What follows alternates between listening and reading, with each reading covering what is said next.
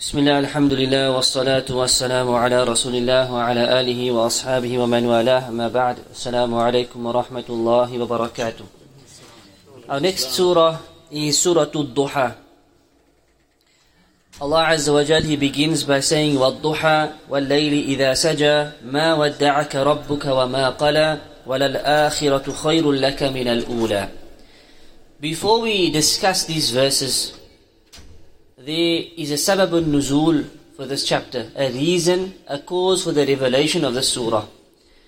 In the early days of prophethood, the Prophet ﷺ, he received wahi, revelation, and then for a period the revelation stopped.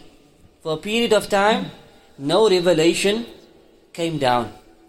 And the Prophet ﷺ, he felt anxious by this, and to the point where he fell sick. He became ill.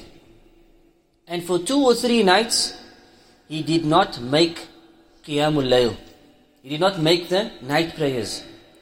And so one of the enemies of Al-Islam, and we've spoken about this woman before, in Surah Masad, where Allah spoke about Abu Lahab and his wife,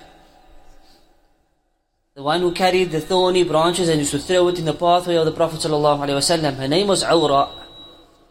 So this woman, she came to the Prophet ﷺ and she said to him, "It seems like your devil, your shaitan, has finally deserted you.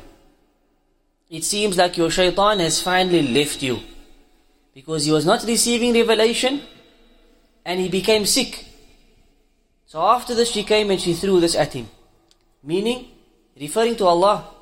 Allah has not revealed to you, He's deserted you. She said Allah is like a shaitan has deserted you. Upon this Allah revealed, وَالضُّحَى وَاللَّيْلِ إِذَا سَجَى. He swore by the duha period, which is the morning period, the daytime period. وَاللَّيْلِ إِذَا سَجَى, and he swore by the night. So he swears by the night and by the day. إِذَا سَجَى means when the night becomes dark. Then Allah says, مَا وَدَّعَكَ, your Lord has not forsaken you. وَمَا قَلَى, مَا وَدَّعَكَ رَبُّكَ وَمَا قَلَى. He is neither forsaken you, nor does He hate you. Because this is what they were throwing at Him. This is what they were accusing Him of, or not accusing Him, but taunting Him with. Allah hates you, Allah's deserted you, Allah's forsaken you. So Allah consoles the Prophet ﷺ by saying to him, "We have not deserted you. We have not forsaken you, nor do we hate you." At this point, after these 3 verses, Rasulullah ﷺ is consoled.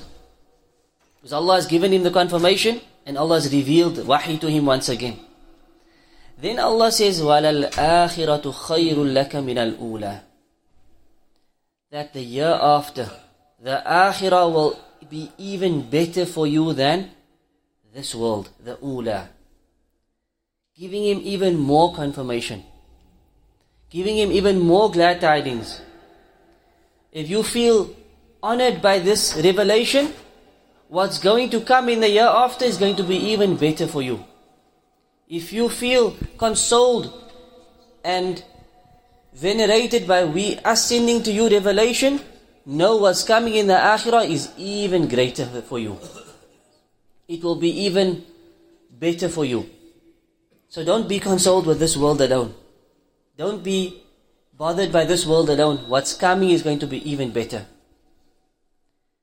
And if we've honored you, we are going to honor you even more come the year after. Not just in the year after, but from this moment onwards, the longer you live up until you die and even after you die, we are going to honor you more and more and more and more. So the first part of this chapter deals with how Allah Azza wa Jal silenced the mushrikeen. How He honored the Prophet ﷺ, raised his rank even further, and He consoled him. The moment he felt sad and depressed, Allah consoled him.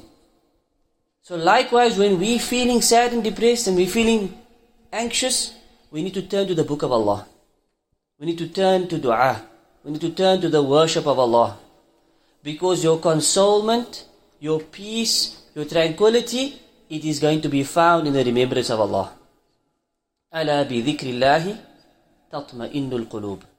Verily in the remembrance of Allah, will our hearts find rest. We'll continue tomorrow bi'idhnillahi ta'ala. Wa sallallahu ala nabiyyina Muhammad wa ala alihi wa sahbihi ajma'in. Assalamu alaikum wa rahmatullahi wa barakatuh.